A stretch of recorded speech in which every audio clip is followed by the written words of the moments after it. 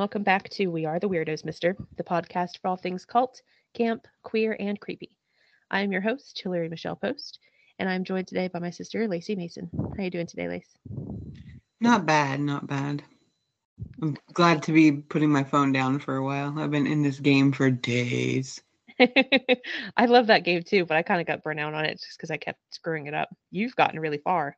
There's an episode of The Simpsons where Homer, I think it's where he gets the plow, but he's shopping for a new car and he's at this foreign place. And this guy's trying to teach him how to drive this car. So he's like, put it in H. Okay, so that's the level that I had to get get a decent payoff, because I get paid every few really big levels on this game. So for like 2 days, I've just been like, put it in H, put it in H. And today I put it in H. You can make money off this game? Well, it's an app called Just Play, and you download the app and it tells you what games to play. And then when you hit certain levels, you get paid. Oh. So like I've been doing this since I've been unemployed. So I know which ones to do and how to like maximize your money and all that. But like, yeah, I probably made almost $10 off this game. Nice. Yeah. What's it called again? Fucking Addictive Blocks. I don't know. Yeah, hashtag not sponsored. Like, we're not sponsored by this game by any means, but yeah. They ain't giving me any more money to pimp it. What is it called? 2248, maybe? Yeah, something like that. It's funny because it's like I was playing that crossword puzzle game a lot, and it was like my brain was getting fried on letters. So I was like, let me fry my brain on numbers instead. That's what I do. I go back and forth. And it's not even really the numbers. I think it's just the colors. It's like yeah, once you like memorize the color patterns, you don't have to really do math. But I try to like strategize to do the most moves, and you kind of have to remember the math to do it. And it's like, yeah. And then just when you got it figured out, it levels up and you got to start over. Right. You're like, oh, now we're in the millions. Cool. I don't even know what the fuck H is, but I had to go like billions twice. It was like millions, billions, and then like A, B, C, D, E, F, G, A. Crazy. Yeah, every time Lacey levels up, it like updates on. Can you hear all that in the background? No. Okay, good. Just make sure. But every time Lacey will level up, it'll like update on Facebook and she'd be like, she's in level like 1H. And that's what I said. I was like, what the fuck does H stand for? They give me buku amount of diamonds if I post it on Facebook. I know it's annoying. I just go through and like delete them after 2 days. But yeah, it's very addictive. Okay, so the podcast. Last episode, Julie and I talked about Death Becomes Her. And Goldie Hawn is so fantastic in that movie that it made me want to watch another Goldie Hawn favorite of mine. So, much like Death Becomes Her, this film definitely has a queer cult following. Like, we LGBTs love some empowered middle-aged women. I don't know why, we just do. So today we'll be talking about the film First Wives Club from 1996. So, Lacey, do you remember when you first saw this movie? No, I remember growing up watching it and loving these middle-aged women, and now we are the fucking middle-aged women. They're supposed to be 45. Hello, I'm 40. It was crazy to go back and watch it again as an adult because I haven't watched it in probably a decade. But I remember seeing it, I don't know, in my teens probably, but it's just always something if it was on, I'd watch it. That's funny because I watched it all the time. So it's funny that it's been a while for you. You know what's funny? I distinctly remember the very first time we watched it. I don't know why this is fried in my brain, but we were at Farrah's house because I distinctly remember because I was really little, but I remember the opening title sequence with like the pop art and that song. Yeah. And I remember we were at Farrah's the first time we watched it. Isn't it weird that you can do that? It's very weird. Julie and I had a whole discussion last episode about like how bad our memories are and the stuff that we can't remember. Because I always ask her too. I'm like, "Do you remember the first time you saw this movie?" And she's like, "Fuck no, I don't remember." Why do you ask me that? I'm like, "I don't know." But I was like, this is an instance where I do. I remember very distinctly. I remember watching Mars Attacks at her house too, and about having Me a shit. too. I remember going to Blockbuster, getting it, and going back to Farrah's house and watching it that night. I remember that. Blockbuster! Oh my god. So a little bit about First Wives Club, a little background. So First Wives Club is based on the 1992 novel of the same name by Olivia Goldsmith. Goldsmith took up writing after her own messy divorce, which likely inspired the themes of the novel. The rights to the novel were purchased in 91 before it was even published by film exec Sherry Lansing. In 1992, Lansing became the CEO of Paramount Pictures and handed the project to Scott Rudin, the insanely prolific and Academy Award-winning producer. Rudin gave the novel to Robert Harling, who's most famous for writing Steel Magnolias. Harling did a draft of the script, but then left the project to write and direct the sequel to Terms of Endearment, The Evening Star. Harling's script was then given to Paul Rudnick, who wrote a lot of my favorite movies. He wrote like Sister Act and Addams Family Values. Rudnick said that Harling's version of the script was incomprehensible. Actually, his direct quote was, quote, "To figure out the structure of that movie would require an undiscovered Rosetta Stone." So Rudnick reworked it into the script we know today. It's so funny because there's big name filmmakers that everyone, even the lay person, would know to hear by name. And then there's people like Paul Rudnick that if you say Paul Rudnick, no one will know who you're talking about, but he made like all of my favorite movies. You know what I mean? So principal photography of the movie took place in New York from December of 95 to March of 96. The director was Hugh Wilson, who is on record saying this was a very difficult film for him. According to an interview with Bronson Pinchot in 2009, the guy that plays Eduardo, apparently Bette Midler treated Hugh Wilson terribly during the production. So that's likely what Wilson is referencing when he talks about how difficult it was to make this film. I was reading some of that interview and she was just awful to him. I'm like, yikes. The movie starts in 1969 at Middlebury College, where Annie, Brenda, Cynthia, and Elise are graduating. The casting for the younger version of them, insane. Perfect. Except for Goldie Hawn. I think she's the best one. Really? Yeah. I don't know. Okay. I know that girl too. Like she's the only one of them that I recognize from other stuff too. But I think she was on Gilmore Girls maybe once too, and I just remember thinking this girl's just so goofy looking, and I just think Goldie Hawn's just like the hottest thing ever. So I don't know, but they did a good job.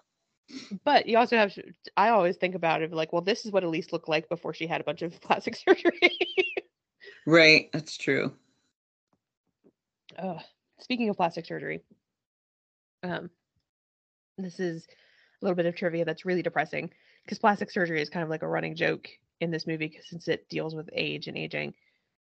The author of the novel that this is based on died due to complications to a cosmetic surgery. Like, oof. Get out. Doesn't that suck? Wow. Yeah. Anyway, we see the young versions of Annie, Brenda, Cynthia, and Elise. And it's funny I love when movies do this, when they have like young versions of people, but they have the main characters dubbing the voices. So at least it sounds just like them. Right. There's no confusion. So they're all dubbed with the actual actresses' voices.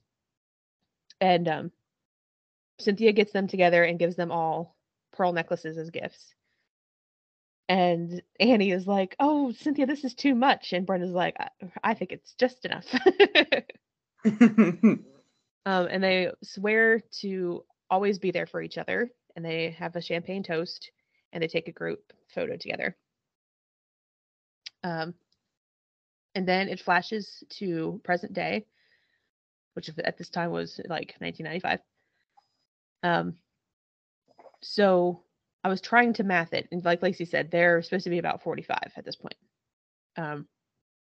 Now, Goldie Hawn, Bette Midler, and Diane Keaton all have birthdays within like 45 days of each other, and they all turned 50 during the production of this film, and they all celebrated together. Really? Yeah. I wondered if they were of similar age at the time. Yeah, they're a little bit older. Which I knew even before I read that little tidbit, because I just did Death Becomes Her, and Goldie was like 46 when she made that.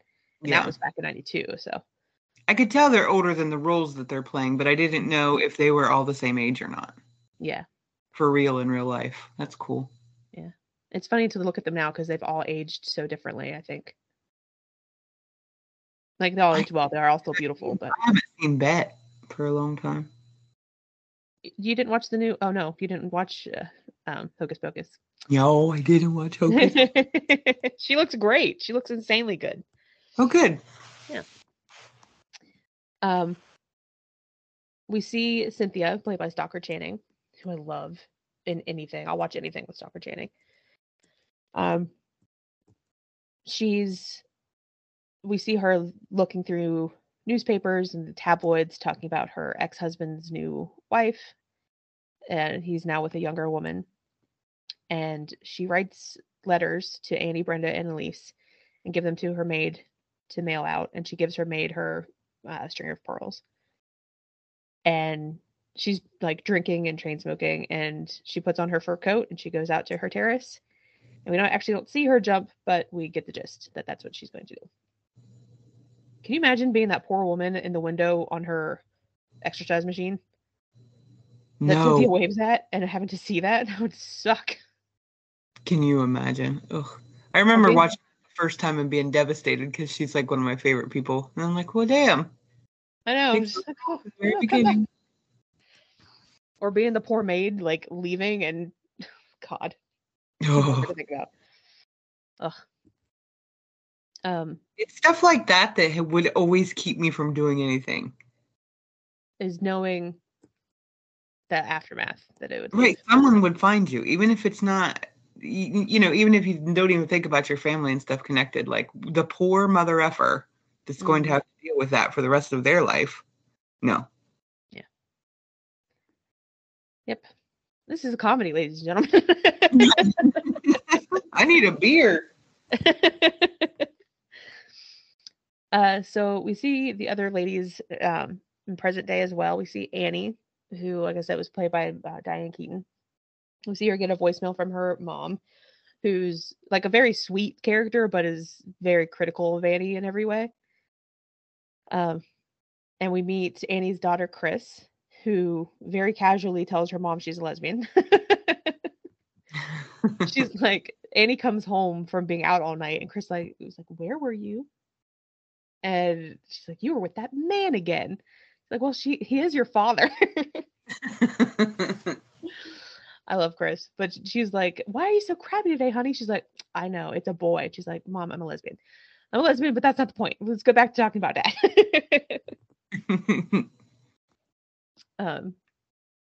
And she accuses Annie of being a doormat for letting her sleazy father walk all over her and manipulate her, because her and Aaron are separated, but he keeps like leading her on, and it's just really messy. And all these great characters have like a fatal flaw, and Annie's fatal flaw is that she's kind of a doormat, which is what Chris tells her, that she's a doormat. We also find out that Annie is seeing the same therapist as Aaron. I don't know, like, I can understand if you're seeing a therapist as a couple together, but I feel like if you're seeing a therapist independently while you're separated with somebody, it should be a different therapist. See, I just always assumed that they were seeing her as a couple and then separately. Maybe. She's hot though, I think. Marcia Gay Harden? Yes. So we don't see this scene till later, but we'll get into it now. Marcia Gay Harden plays the therapist Leslie. And like the whole pastiche is the idea that all these women are left by their husbands for younger women. I don't think Marcia Gay Harden reads as that much younger than Annie. No, it's just that she has balls. Yeah. I didn't even think about her being younger. A little. I mean, of Like all a of them, smidge. Keaton looks older, I think. Yeah. Um, Aaron is played by an actor whose name I can't remember, but isn't he the dad from Seventh Heaven? The crusty butt. Crusty Butt. I can't think of his name either. He was on Star Trek. Was he? I think I may He be was wrong. the guy from Seventh Heaven, the dad from Seventh Heaven. Yeah. I might be remembering this incorrectly, but I think he is a pedophile. That's what I meant. That's what I said. I called it. That's what I call booty holers. Booty holers, and apparently I call them crusty butts. I don't know. Crusty Butts. Ugh. It's rough, man. Post Me Too and post internet, it's like you can't watch anything nowadays without being like, oh God, well, that guy's a predator, that guy's a predator. And That guy's a sometimes predator. I'm unsure. I'm like, do we hate him? Is he cool? I have gotten many a text from friends that have been like, because I'm like the bastion of cancel culture. They like come to me just like, why do we hate this person? And I have to explain. Oh well. We see Elise, played by Goldie Hawn. She is at her doctor's office, played by Rob Reiner, and she's like begging him to give her more collagen injections in her lips. And he's like, Elise, if I put any more collagen in your lips, you'll look like they got stuck in a pool drain. And I always assumed that those were like a prosthetic, just like latex or whatever. They actually injected Goldie Hawn with saline, which like subsides on its own after a while. But like they really injected her with saline to make her lips big like that. I thought they just really overdrew him. Yeah.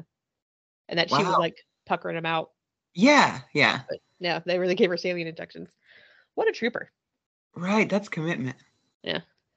And her doctor's like, I know you're upset about the divorce. And she's like, this is not about him. This is about me. What does she say? She's like, I want Tina Turner. I want Jagger. So he, gives in and gives her more collagen injections. We also see a brief scene with Brenda, played by Bette Midler. She has a teenage son, Jason, who's preparing for his bar mitzvah. Then we see them all find out about Cynthia. So Annie sees it on the news.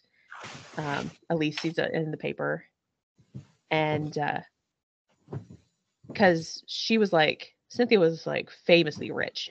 I don't know what she or her husband did, but they were a very, very rich couple and famous couple in New York. So it makes the news when she kills herself. So they all go to the funeral. And there's a brief cameo. You can actually see the author, Olivia Goldsmith, in that scene. I recognize her just because I knew where to look, but she's in there. Brenda is there with her boss, Eduardo, played by Bronson Pinchot. And they see Elise come in, and they're all like sitting separately because they've been estranged since college, basically. And Brenda sees Elise come in. Eduardo's like, she looks great. Has she had any work done? And Brenda says, honey, she's a quilt. And then Gil, Cynthia's ex-husband, comes in. And Brenda's like, it's the vampire Lestat and Louis. Which always makes me laugh, but also kind of makes me cringe because his name is Louis. It's not Louis. Right. But that's that point. And Eduardo's like, she's like, he should be ashamed of himself. She's like, you don't know what he's feeling right now. And you see that during the funeral, he's sitting there. Heather Locklear plays his new wife. He's sitting there like stroking her boob during the funeral. Ugh. What a fucking scumbag. Ugh. Would you even come? Like, that's messed up. if you're like the reason and everyone knows, that's the thing. Do you go? Because if you don't go, then he also looked like a dick. She shouldn't have come. Right. Like Gil should have, Exactly. and she shouldn't have. Yeah. Weird role for Heather Locklear. She never speaks. It's the only time we see her. It's like, hey, do you want to be like a random hot chick that drives a woman to suicide? Sure. I get paid scale? Yeah. Yeah. How much you get paid? So after the funeral, Brenda, Elise, and Annie all like run into each other in the lobby and are talking and hugging and saying hi. And Annie, who's very indecisive and sheepish, she like starts to suggest that they like go grab something to eat, but she's like, she feels bad for suggesting it. And Brenda's like, why? We gotta eat. And Lisa's like, I got a car. Brenda says, a limo? She's like, yeah. Brenda just turns around and walks out the door. What bothers me about that scene is, I mean, I don't care how drunk you are or how famous you are. When Annie approaches her, she doesn't remember her. Like, she calls her the wrong name. Like, if that was your Yeah. best friend in college, are you really not going to know who they are? Right. And I wonder, I don't know. Part of me wonders if she's being purposely obtuse because she feels guilty that they didn't stay in touch. Oh, that could be. You know what I mean? Yeah, that could be. Because there's two ways of looking at it.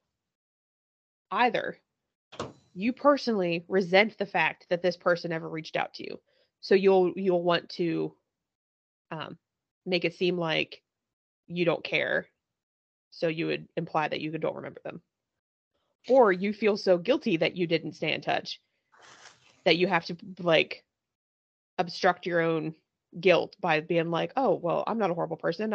We're not that close, but when in reality you were. You Right. know what I'm saying? Yeah.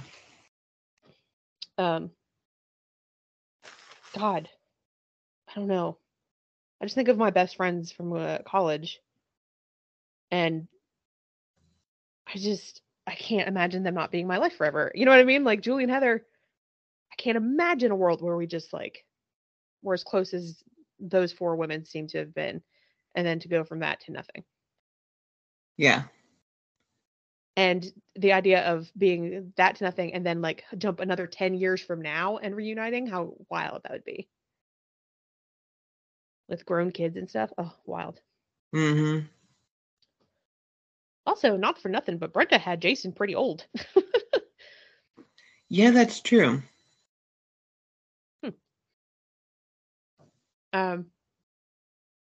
So the three women are at lunch, and I love the scene because they just progressively get drunker and drunker. And Elise and Brenda really quickly bond over the fact that they were both left for younger women. Because they're kind of like talking about what Cynthia was going through and what drove her to do what she did. And Elise is like, well, I can relate because such and such. And Brenda's like, oh, you too, you know. Right. And and they were both left for younger women. So Elise is like, who is she? She's like, her name's Shelly. Shelly the Barracuda. She's 12. Like they're talking about getting to a certain age. Brenda's like, bye bye love. Hello Pop Tarts. Lisa's like, it's the Holocaust. There's so many great just like one-liners in this movie. I was quoting along to the whole thing. Mom probably was ready to smack me. You know, you look at these women, compare these big, successful city women to the rural community. How many you going to get together with your friends 20 some years after you've been out of college or whatever? There are 4 women and 2 children. Yeah. Compare that to rural. Nuh-uh. 4 women, 27 children. Well, maybe look at me and my friends. You're not rural. Yeah. Oh, I'm not rural. Yeah, hello. Heather lives in MacArthur, Julie lives in Guernsey County, and I live in fucking BFE, North Carolina. Yes, we're rural. You're not Yes, but rural. you're also not 45 yet. That's true. Yeah, but even when I'm 45, they'll be at max. There'll be like 2, 3 of us. I think you're the exception. Yeah. Well, no, that's okay. Then we'll change it. I went wrong. Maybe it's educated versus uneducated. College versus not. Yeah, maybe. Yeah. Yeah, because of all of my college friends, 2 have kids. One has a kid and one is pregnant, and that's it. See? Oh, that's not true. My friend Lauren has kids. So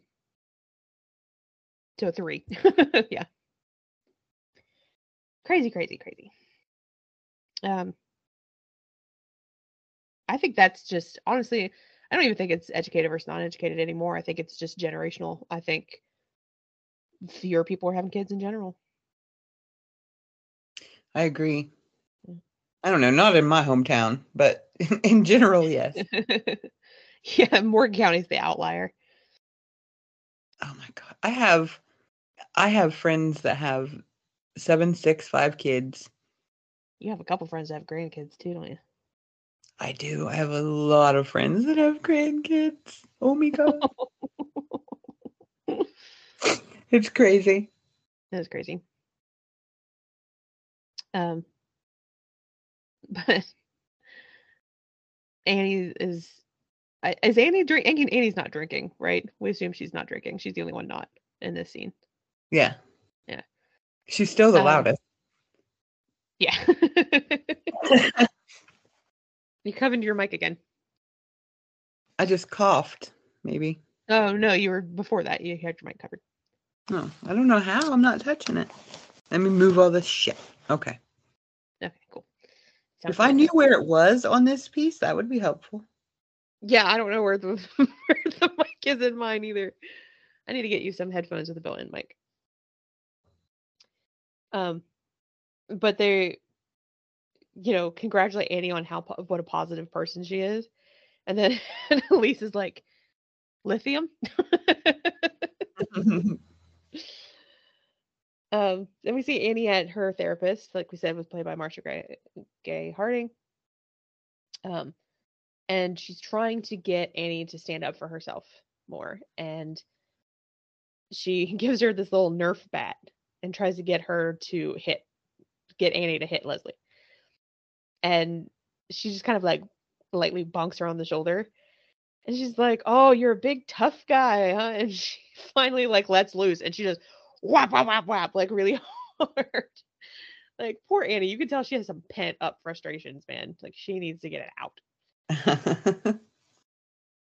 She's such a funny character. She's so mousy and so timid. It's so funny, like I feel like every group has someone like that kind of, but she is so timid compared to like Elise and Brenda. Oh yeah. Then we see Elise meeting with her ex, Bill, played by Victor Garber. They're meeting with their lawyers to talk about their assets, right? And Bill was the producer on a lot of Elise's films, but like Elise made him the producer he is. Like it's not like he discovered Elise. She brought him into the fold and taught him how to produce films. But he's claiming that he's the reason she's successful. And so he thinks that they should liquidate all their assets. He should get half. And then on top of that, get alimony, which is ridiculous. It's not like he doesn't have a job now. He still works. You know what I mean? I don't understand how you demand alimony when you leave someone. Right. You're the one that left. Yeah, that's a really good point. What the fuck?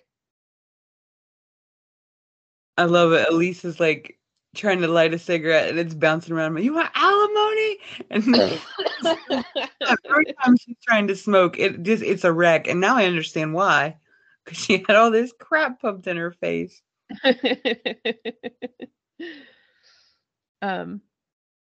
We see Brenda and Eduardo out shopping, and they go into a store that, Brenda is really struggling financially with her son since Morty left because he's not taking care of them like he should. But Eduardo takes her into the store that she can't afford anything anyway, just to kind of window shop. And they run into Morty and Shelly. And Shelly has on this tiny little outfit that they had seen in the window. And she's like, "What's the matter, Morty? You can't afford to buy her a whole dress?" um, oh my God, I love Bette Midler's line readings. She's like yelling at Morty because he hands her an outfit and she's like, "This is beautiful. I love it. I love the color. But how am I going to pay for it?" And he's like, "It's the company that's expanding, Brenda." And she yells at him, she's like, "You're a liar and a fraud." She lets him have it. She's so funny. I say that all the time too. I'm like, "You're a liar and a fraud." Oh, and When she's like, "Why don't you go get one in your size?" I would have pummeled that woman. I would have broken her over my knee. Yeah. And it's so funny because like there's a whole gag. Like Brenda's supposed to be like quote unquote fat one and like lose weight throughout the movie. She doesn't. Even when they put her in baggy clothes, you can tell she's not fat. Oh, I was gonna say something about that. That's so annoying. Yeah, I hate that in movies. Also, let's just get this out of the way. Not to shame women, and I hate to be this way, but Sarah Jessica Parker, not hot enough to be this character. Oh, she's hot enough for Dan Hedaya. I'm sorry. Well, that's true. I think she's hot. I just think she's so skinny. I don't know. I don't get it. She looks really good in the new Hocus Pocus movie. They like did her hair and makeup a little different than the first one, and she looks amazing. Huh. But in this, I don't think she looks. I don't know. Not my type, I guess. Then we see Elise meeting with this hot young director, Brett, who's played by a baby Timothy Olyphant. I think this is like his first role ever. Mom didn't even realize who it was when I said, I was like, "Look, baby Timothy Olyphant." She's like, "Nah." I was like, "Yeah." So he's making this new movie with the main character's named Monique, and of course, Elise is envisioning herself playing Monique, this ingenue character. Brett, meanwhile, is picturing Elise playing Monique's mother. So she's like, "Well, how do you picture her?" And he's like, "Well, I'm thinking grotesque."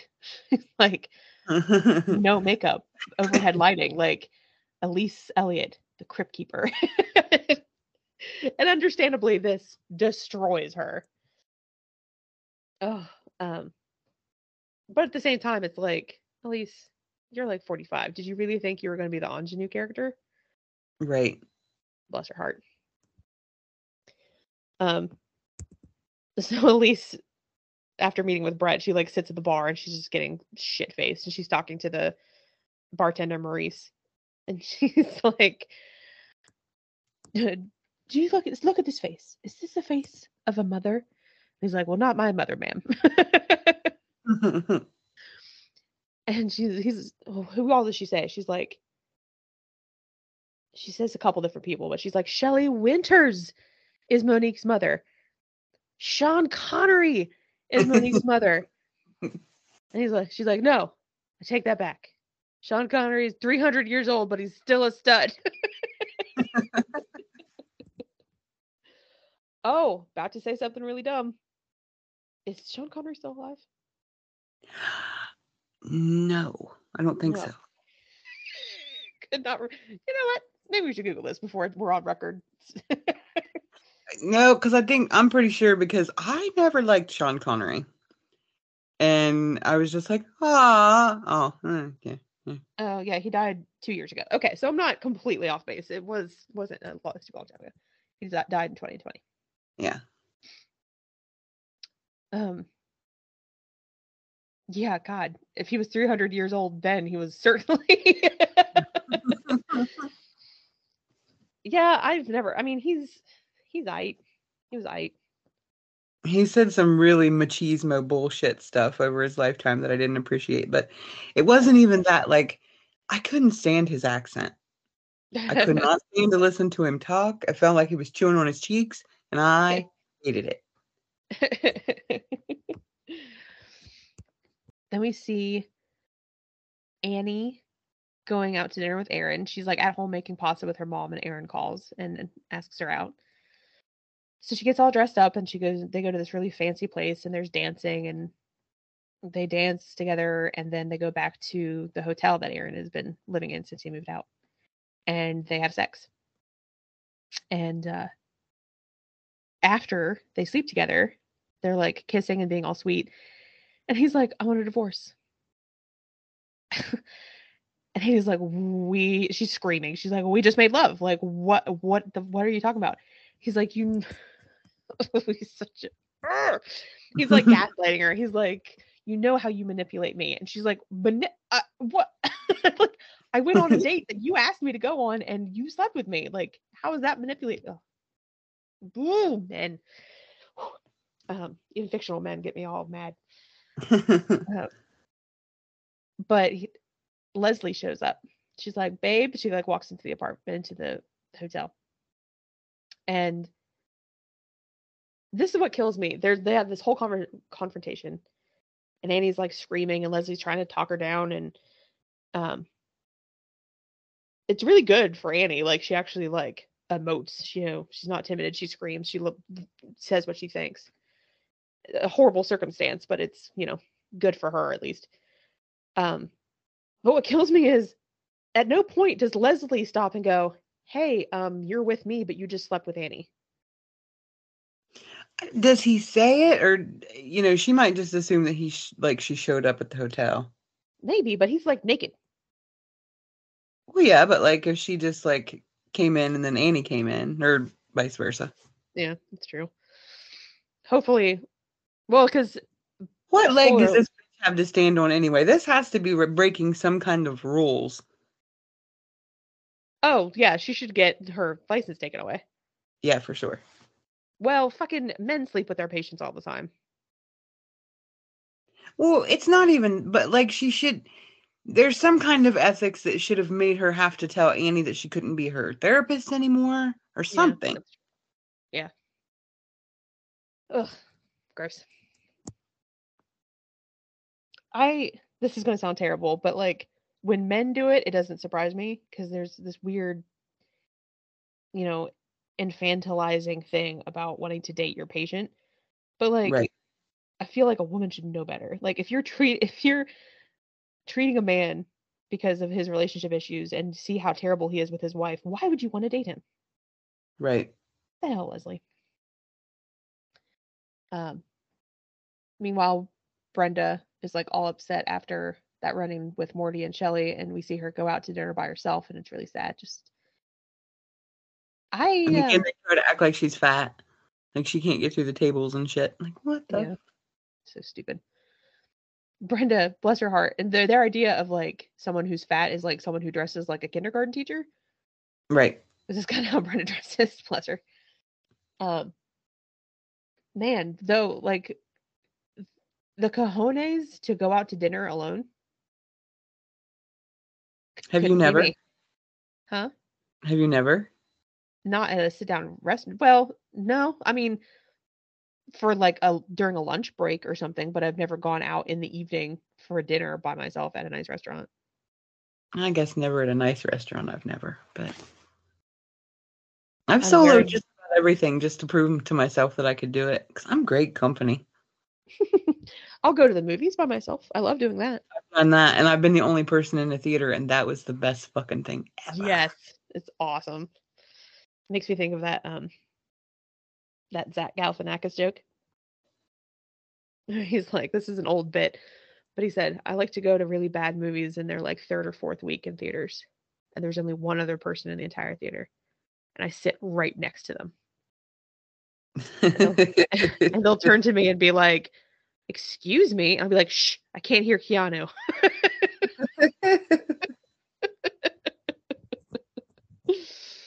And then the next morning, after we see all this.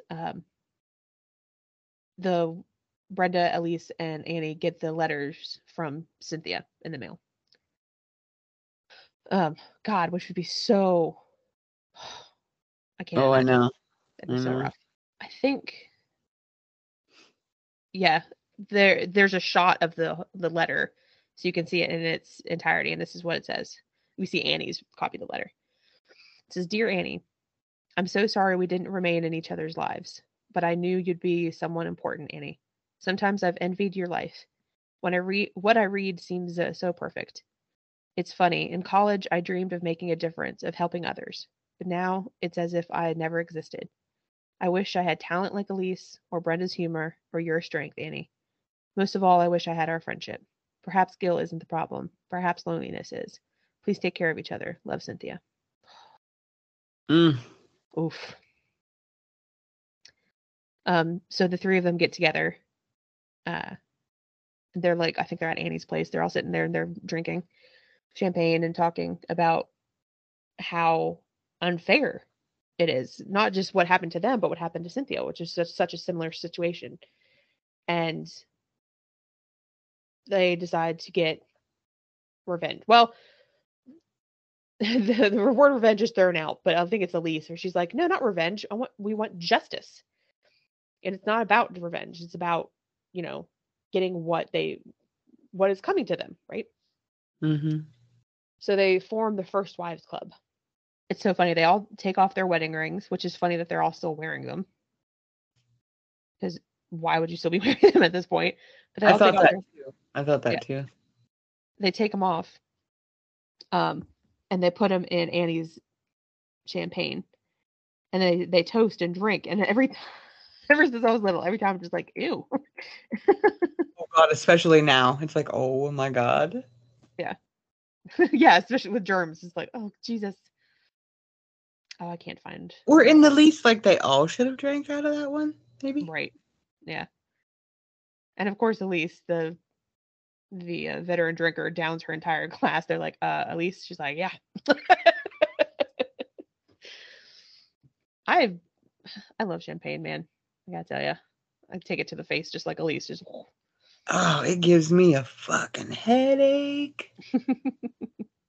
So the first part of their plan is they need a spy to spy on Aaron. So they go to Annie's daughter Chris for help. And instead of just calling her, they decide to go down to the gay bar that she's at. And as soon as they walk into this gay bar, which, sidebar, I need to look it up for the exact numbers, but there's like, I can count on one hand the lesbian bars there are in this entire country. Like, there's gay bars and they'll have like ladies' nights and stuff, but like actual for women gay bars just don't exist anymore, and it's really depressing. Right. But this particular, whether it's this particular bar or this particular night, it's just all gay ladies. And as soon as Elise walks in, of course she's this big star, a lady comes up to her and she's just like, "Elise Elliott, right?" She's like, "I knew you were gay." She's like, "I said it." I was like, "Elise Elliott is so hot." And she's like, "God bless you." She's like, "You want to dance?" She's like, "Yeah." So Elise goes off with this lady and goes to dance. And then Brenda and Annie go up to the bar where Chris is sitting with a girl and interrupts them. And poor Brenda is just like, but she's like all awkward. And Annie's super supportive and cool, by the way. Yeah. Yeah. Oh, I missed one of my favorite lines. I had it written down too. But at the beginning, after Annie's like, at the first scene we see Annie when she's about to leave, Chris is like, "Doormat." She goes, "Lesbian." I love the use of just saying something that someone is as an insult. You know what I mean? That'd be me, like if you and I were fighting, if I was just like, "Gemini." Right. But they ask her to get a job at Aaron's ad agency to be like their liaison for their plan. And we see her, talking to Aaron. trying to get a position, and he's like, it's just, you've never had an interest in advertising before. And she's like, oh, I want to learn, Daddy. She's like, how about a little nepotism? And he's like, okay, sure. So she gets a job as like a receptionist at the office. Meanwhile, Elise starts the liquidation process. This is what kills me. The liquidation idea was Bill's idea. And yet he has the nerve to be shocked when she comes to get her shit. Right. He just expected her to like get rid of all of her stuff and liquidate it, and his stuff would not be counted in that. Is he an idiot? Yes, we know he's an idiot. So she shows up at his office and just with a moving crew and just starts taking everything. The desks, the furniture, everything. And he's like, calls her what's he say? You vindictive sack of silicone.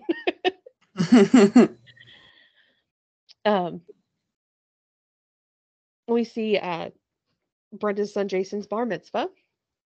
And it's just Brenda and Annie. Elise isn't there.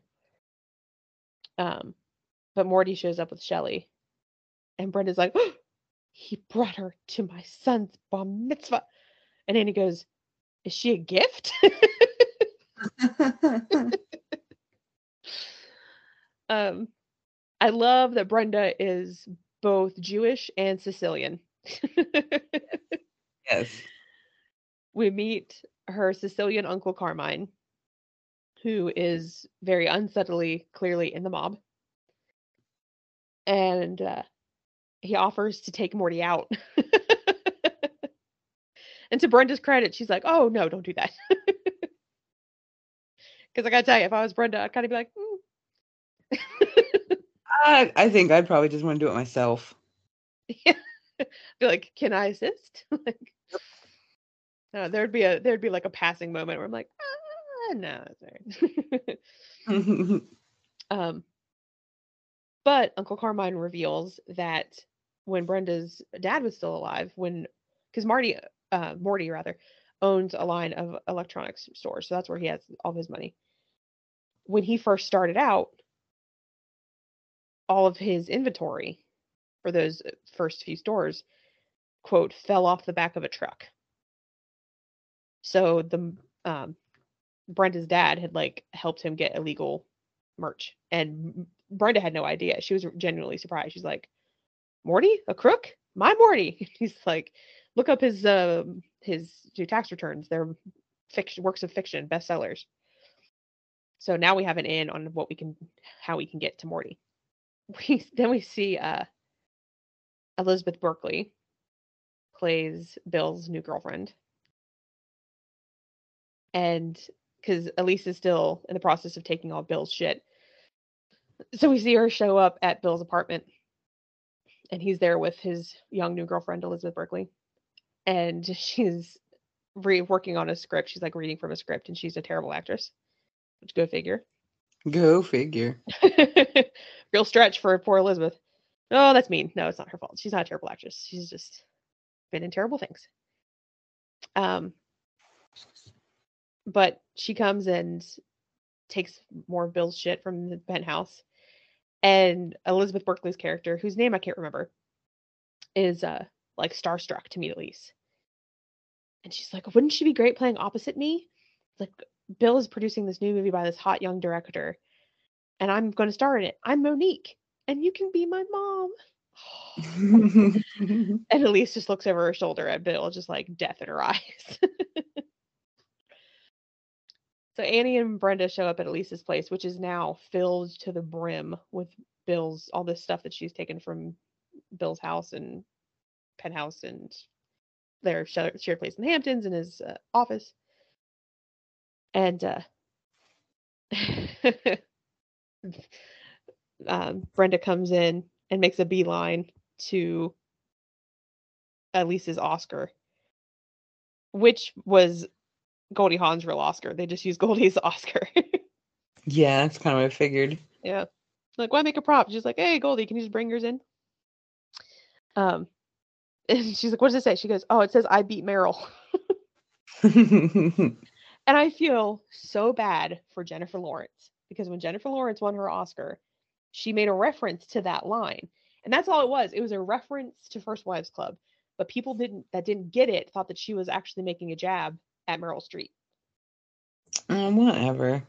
And like, don't get me wrong, Jennifer Lawrence is really problematic and like she's not the greatest person, but like people were like really mad at her for making that joke. I'm like, she's a young kid and she made a pop culture reference when she won an Oscar. Like, cut her some slack. It's Meryl Streep. Meryl Streep will be fine. Right. Elise is like, my warehouse is full. I don't know where to put all this stuff. And she's like, oh, I can put it in that building I know downtown. It's such a rich person thing. Just like, oh, I have a whole building downtown I just forgot about. Right. And they're like, brainstorm. They realize that can be their center of operations. So it's this really big building, but they renovate a little corner of it to be this really cool office for the First Wives Club. And they're all, Dottie, stop, Sissy. They're all at the office together. And Elise is like working out, and Brenda and Annie are working on stuff. And Annie's reading the script that Elise was given for a play that someone offered her a role in. And she's like, you got to do this play. It's so good. And she's like, haven't done theater in years. Bill said it was bad for my career. She's like, I forget exactly what they say, but basically it's like the role of the character is a lot like Elise in real life in terms of circumstance. Like it's about the play is called Of a Certain Age. And then they get a phone call from Bill because his Lamborghini is getting repoed. Again, he still hasn't caught on about how this works. Right. He's like surprised. And so they make a note. She's like, oh, got the Lamborghini. And Brendan, the whole time, fucking Elise is on like a Stairmaster and on a treadmill. Brendan's like, aren't you frustrated? She's like, you climb and you climb and you don't get anywhere. It's just like, oh, I love it. It burns off the booze. Look, and I get my best ideas when I'm working out. She's like, you get ideas? And he's like, well, come up with an idea because we have to figure out how to get to Morty's tax returns. And Brenda's like, well, they'd be at the new penthouse that he bought for Shelley, but we just have to figure out how to get in. And Elise, to her credit, has an idea. She's like, I know how to do it, Eduardo. And well, we'll get more into Eduardo here in a minute. He's a piece of work. So they can't there's no way to just have Eduardo like become Shelley's designer. So we have to bring in some extra help. So Maggie Smith's character is named Gunilla something Goldberg. And she's like a socialite, right? And she's friends with Elise. And she's like New York royalty. And in the voiceover, Annie says that, Gunilla is willing to help because she herself has been a first, a second, a third, and a fourth wife, which is why she's so rich. Maggie Smith is so great. I love her. Me too. That'll be a rough day when we lose Maggie Smith. Every time she trends on Twitter, I'm like, oh God. Like, no. Okay. Right. So Gunilla calls Shelley, invites her over for lunch. And Shelley, of course, is thrilled and wants to go, but Morty's like, why? And Shelley's like, she has no answer. But that is a good question. Even if you were like trying to be a socialite yourself, if you just got like a random call from like the most celebrated person in your city, just like, I want you to come over for lunch, you wouldn't for a second be like, how do you even know who I am? Right, that's suspect. Yeah. But Shelley's an idiot, so Shelley goes to lunch at Ganilla's. Love that name too, Gunilla. So funny. And she's just so not classy at all. She's like talking about the dressing. She's like, this is like restaurant quality. She's like, thank you. But Gunilla tells Shelley that, to make a mark and to become this successful socialite, you have to have the right florist, the right decorator. And so she gives her Eduardo's card. And so whether it's the next day or whatever, the next scene, we see Shelley and Morty's penthouse, and Eduardo is going to come over to do a consultation. Okay, this is what kills me. Brenda works for Eduardo. We don't know for how long she's worked for Eduardo, but you would think that Morty would recognize Eduardo. Yeah, exactly. So that just shows how far Morty is up his own ass. He doesn't even recognize the person that his wife worked with for however long. He convinces Shelley and Morty to leave him alone in the apartment for a while. And the girls, once Shelley and Morty leave, Annie, Elise, and Brenda sneak in. And I've always wondered why. But at the beginning of this scene, when the girls come in, Bet is doing this bit where like her knee is hurt. Mm-hmm. Excuse me. I've always wondered what that was about. I wonder if she genuinely hurt her knee. Probably. And she like goes into their bedroom, and the bedroom's hideous, but I can understand from like a middle-aged 90s woman point of view that it would look glamorous. And Brenda just like has a meltdown. She falls on the bed and starts sobbing because she's so jealous. And they had to like physically pick her up off the bed, and she's like, it's okay.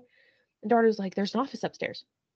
So they run up these steps, these really rickety, like suspended by wire steps that you could not pay me to walk on. Same. Like even when they're running up them, they're all swaying everywhere, and Elise is like, oh, I'm dizzy. But they go up into the office and are digging through files, and Annie's going through the computer. And Brenda finds the files that they need to prove that he's a crook in the file cabinet. And Elise zips them up in her jacket. And even though Eduardo said, give me an hour in your place, they come back early. After like it's been 15 minutes tops? Right. And he like tries to get them away from the front door so that the girls can sneak out. But Morty like goes to use the bathroom and goes into their line of sight, so they can't go out the front door. So they go out on the terrace, and there's a window washer thingy. Yeah, whatever they're called. They're like the little carts that they suspend out front of windows to wash the windows on these big penthouses. And they're like, we're going to climb into this thing and we're going down. And Annie screams bloody murder. I don't know how the whole building didn't hear her. Right. Which would probably be my reaction too. Yeah, like Lacey would Homer scream. I would too. You couldn't get me in that thing. Especially because they have to like climb over the railing to get into it. See, that's the worst part, getting into it. Exactly. I'm like, fuck that. I would rather Morty catch me in his apartment. You know what I mean? I would just like run out the door and be like, come get me. Wee! What's he gonna do? Right. But Brenda's trying to use the controls to control it because it's like motorized, and they're trying to lower it down. And they lower it down, and they stop in front of this big bay window. And there's a couple inside this apartment about to have sex, and they look out the window. And they're like, is that Elise Elliott? And they're like, you look great. And she's like straining to hear, like, you look great. So stupid. But they lose control of the controls again, and they just start plummeting down this. The way my soul would have left my body. Oh, no shit. And I don't know. And like Brenda's like struggling with the controls, so I don't know if she was able to stop it just in time, or if it was just because like it ran out of wire. But like they get 6 inches away from the sidewalk and stop. I feel like even if it had slammed into the concrete, they would have been okay-ish. Like, they probably would have gotten hurt, but I don't think they would have died, but it would have stuck still. Right. So they climb out, and Brenda's like, "You want to go again?" I'm like, no. I probably would have slapped her.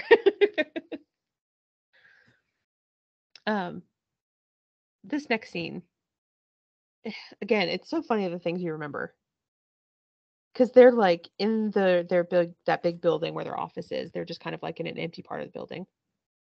And they've lit a bunch of candles, and they're just sitting around on the ground in candlelight, like drinking wine and eating marshmallows.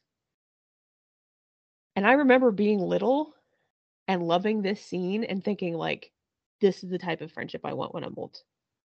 No.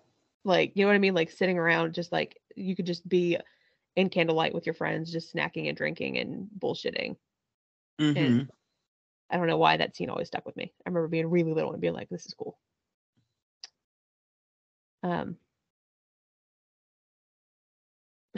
But they are reminiscing about Cynthia's 21st birthday and how her parents threw this big party at this hall, and they had put together like a little song and dance number for the party.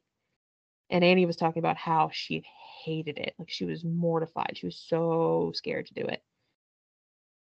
And so Elise and Brenda convince her to sing with them right then. And they start singing, and then the two of them stop, and Annie sings by herself. And they just do it to like embarrass her and to tease her, but it is kind of mean, actually. Yeah. They're singing Leslie Gore's "You Don't Own Me," which there's a payoff to that later at the end.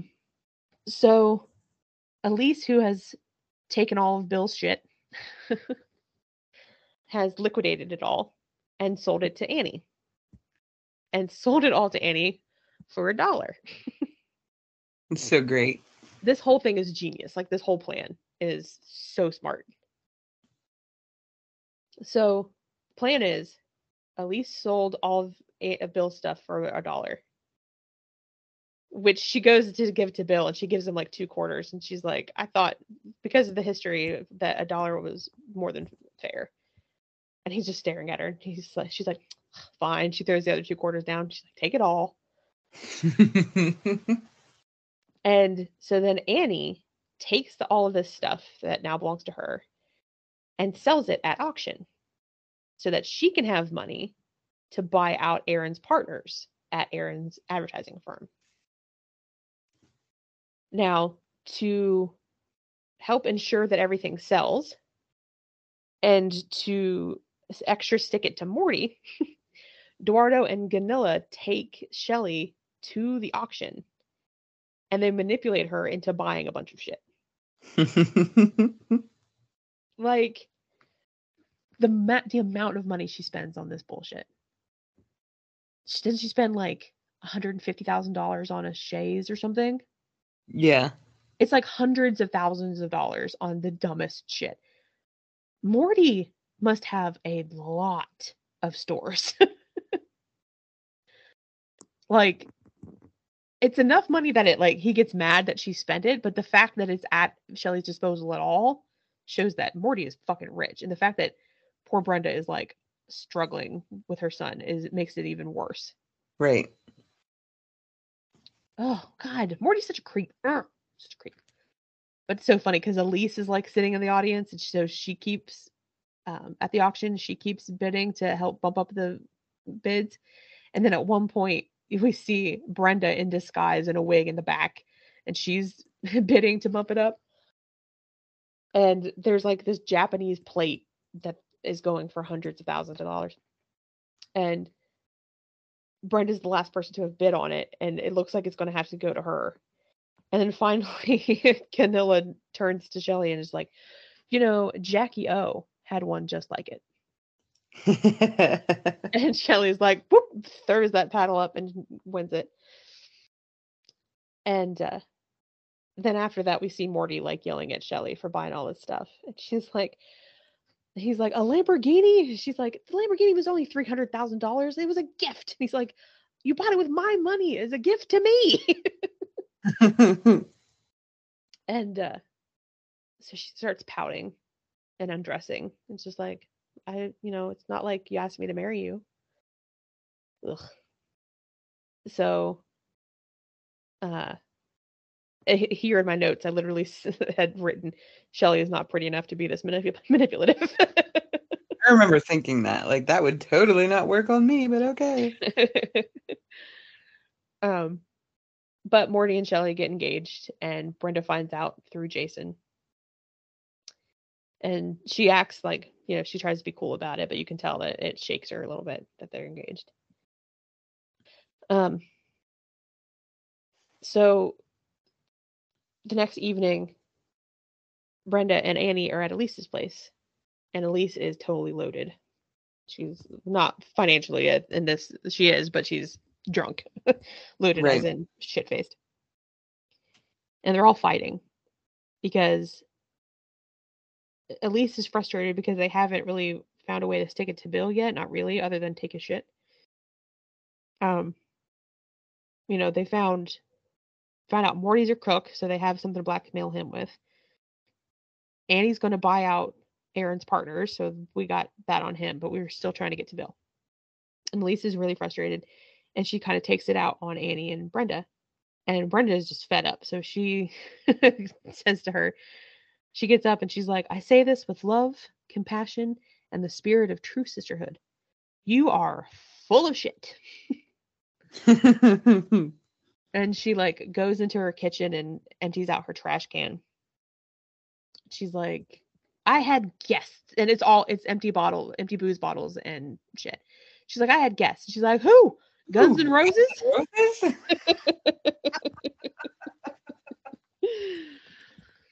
But the whole fight just escalates and escalates until Brenda throws Elise's golden globe against the wall, and then Elise throws it at Brenda's head and nearly misses her. And then Brenda slaps Annie, so then Elise slaps Brenda, and then Brenda slaps Elise. And then they all storm out. But right before Brenda storms out, she says to Elise, she goes, I've always wondered, how drunk do you think Cynthia was when she decided to do a jackknife onto Fifth Avenue? And it's a good point. Right. And that gets through to Elise. So Annie's, talks about it with Chris and her mom. And, they're being supportive, like, you guys should make up, it'll be okay. And Annie's just like, I don't see how we can get over this. And Elise shows up at Brenda's to apologize. And she's like, I've never been to your place before. It's so real. Like, yeah, I imagine a single mother's New York apartment looks very different to what Elise is used to. No shit. If your friend had bitch slapped you like that, would you get over it? I don't know. I really never, I got punched in the nose by a friend when I was 9 and we didn't make it. So no. I was going to say, I've never had a friend slap me across the face before, and I don't know what I'd do. To go back into the darkness, that's when I realized how bad stuff was for her at home. I knew that she had lived in an abusive house, but when she wailed on me because I told her that I also liked Joey McIntyre, I realized that it was a really, really bad environment to put myself in, and I didn't go back. Good call. Mm-hmm. Good call. God, that's weird. That's funny.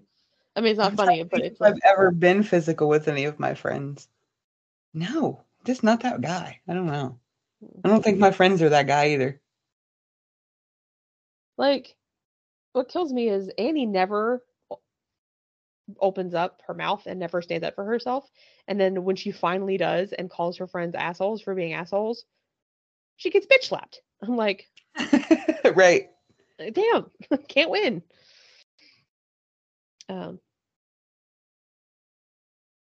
Elise and Brenda find Annie at the office. Annie's like packing up everything.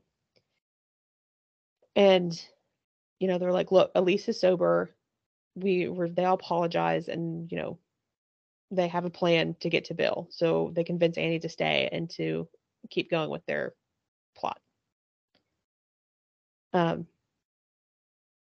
So they're like, Bill hasn't done anything wrong that he knows of. So Elise takes Bill's new girlfriend, Elizabeth Berkley, out for drinks to get to know her. And she finds out that she's underage. She's like 16. So she takes this girl's yearbook and a copy of her birth certificate to Bill and essentially blackmails him.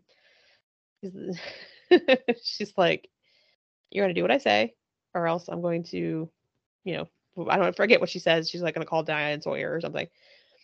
And she gives him a card, and she's like, meet us at the office in 2 hours. And then Brenda and Uncle Carmine kidnap Morty. Morty's in the middle of shooting a commercial. And it's funny because I'm still unclear as if those were real cops and Uncle Carmine just like has an in with the cops, or if those were fake cops that arrest Morty. Right. I don't know. Did you recognize who one of the cops was? I don't remember. Was it Mike? It was J.K. Simmons. Oh, I must be thinking of J.K. Simmons. He's the guy from the We Are Farmers. Oh, yeah, okay. Yeah, he's one of them. A second. Juno's dad. Okay. Yeah, Juno's dad. That's what I was going to go with first, but I didn't know if you had seen that or not. So they take him to like a meat locker somewhere and are like, Brenda says, I'm going to take control of all of the finances of all the stores. She's like, you will stay on as president of Morty's because after all, you are Morty. Like, and I will give you money so you can live the lifestyle that I feel you should be accustomed. Like, I don't know what choice you have, Morty. It's either this or jail. So she blackmails him too and tells him, come to this office in 2 hours. And then Annie took the proceeds from the auction and used it to buy out Aaron's partners. So Aaron comes in to the office, and Chris is his receptionist, of course, and she's like, yeah, your 9 o'clock is in the conference room. She's like, poor daddy, it's going to be hell. And he walks in, and he like didn't know anything about this, obviously, so he's stunned and doesn't know how Annie got the money or anything like that, but it doesn't matter. But he threatens. He's like, if you try to do this, I'll take all of my clients and I'll walk. I'll leave you with nothing. She's like, well, that's fine because I just haven't got a $45 million deal, which I assume, they never say, but I assume is Morty's. Morty's, yep. Yeah. She's like, I have a $45 million account, so you do what you got to do, but I'm, this company is now partly mine. And just like the other ones, she gives him a card and is like, be there in 2 hours. So Morty walks into the lobby of the building, the office building. Excuse me. And Aaron and Bill are sitting there. And he's like, what are you guys in here for? Or like, what are you in for? And they tell him their plan, which is basically, you guys are going to invest in our new venture, which they decided that part of their problem they were having is because they were thinking too small, that they needed to expand what their goal was. And they've decided to open up a crisis center for women. And they're going to make Aaron, Bill, and Morty pay for it. And they're like, it's so funny because the guys are like, you can't make us do anything. And they're like, well, Uncle Carmine can, Carmine can. I say that all the time, and everybody's like, "What the fuck are you talking about?" But it's so funny that they say that, like they have to threaten them with violence with Uncle Carmine, but it's just like, we can make you do whatever the fuck we want because we have dirt on all of you. Mm-hmm. You know what I mean? Like, Morty could go to jail, Bill could go to jail, Aaron could lose his whole company. Like, yeah, you'll do what we say, men. Um, so we see a montage of them remodeling the office building, and they remodel the whole building into this new crisis center. And we see Elise rehearsing her play. She decided to be in the play on Broadway, and it goes really well. We see Brenda and Annie there on opening night supporting her. We see Chris and Annie's mom both working at the crisis center, and all the while we see the men writing all the checks. It's awesome. It is amazing.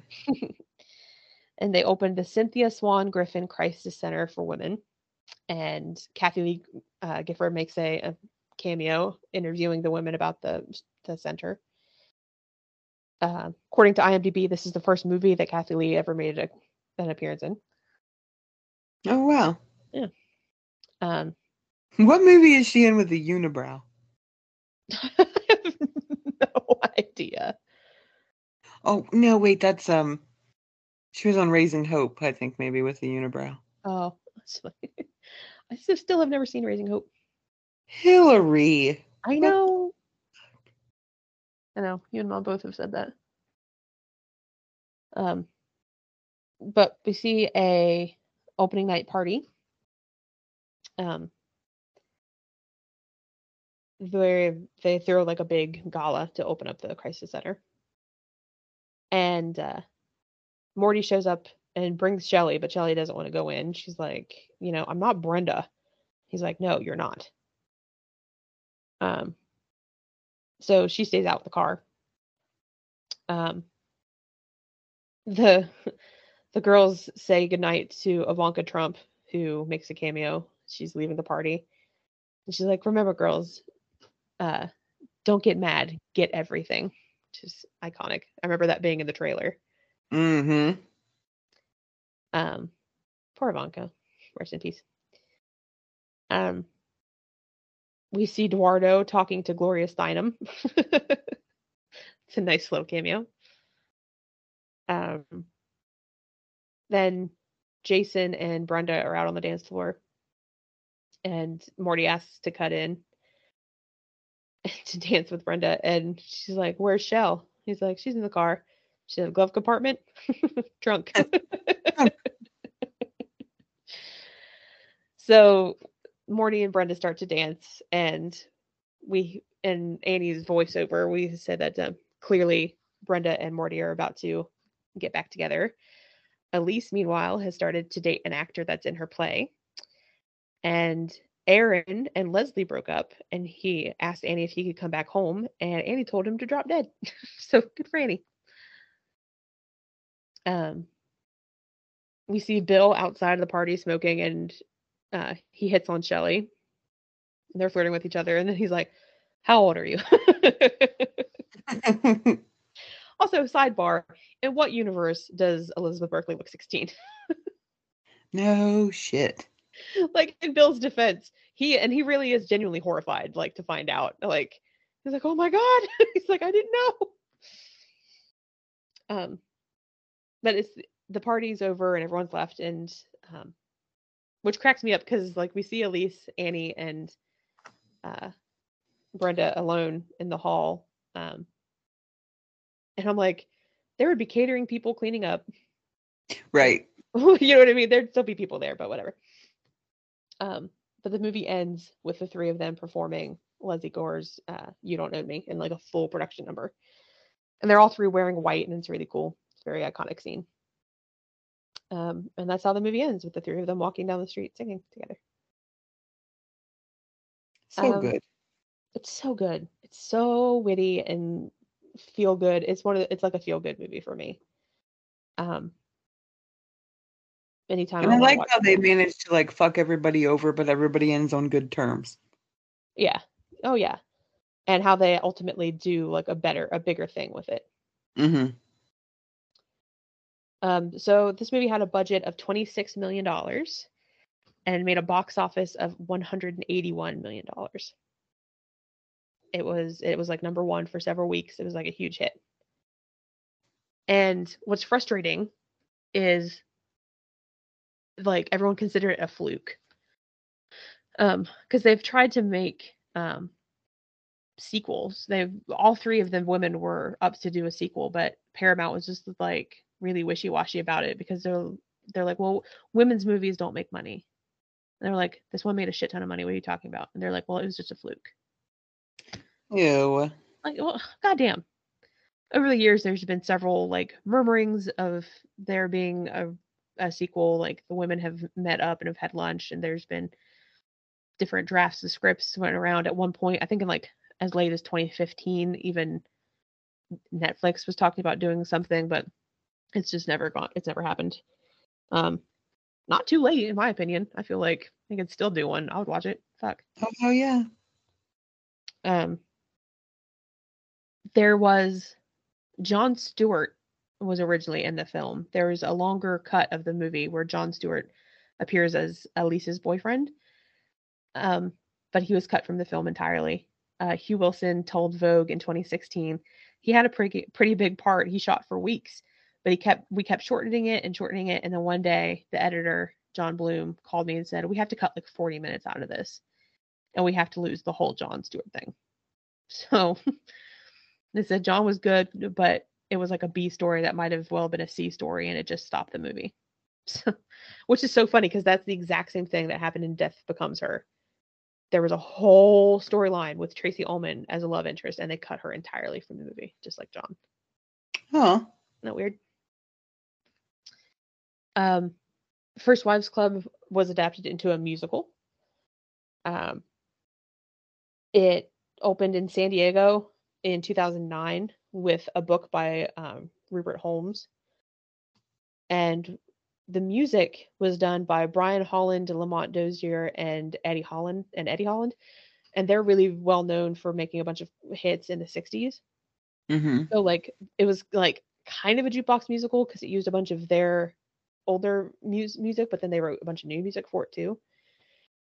Um, but and it was supposed to go to Broadway, but nothing ever happened with it. And then a reworked version of that production with a new book written by Linda Bloodworth Thomason opened in Chicago in 2015.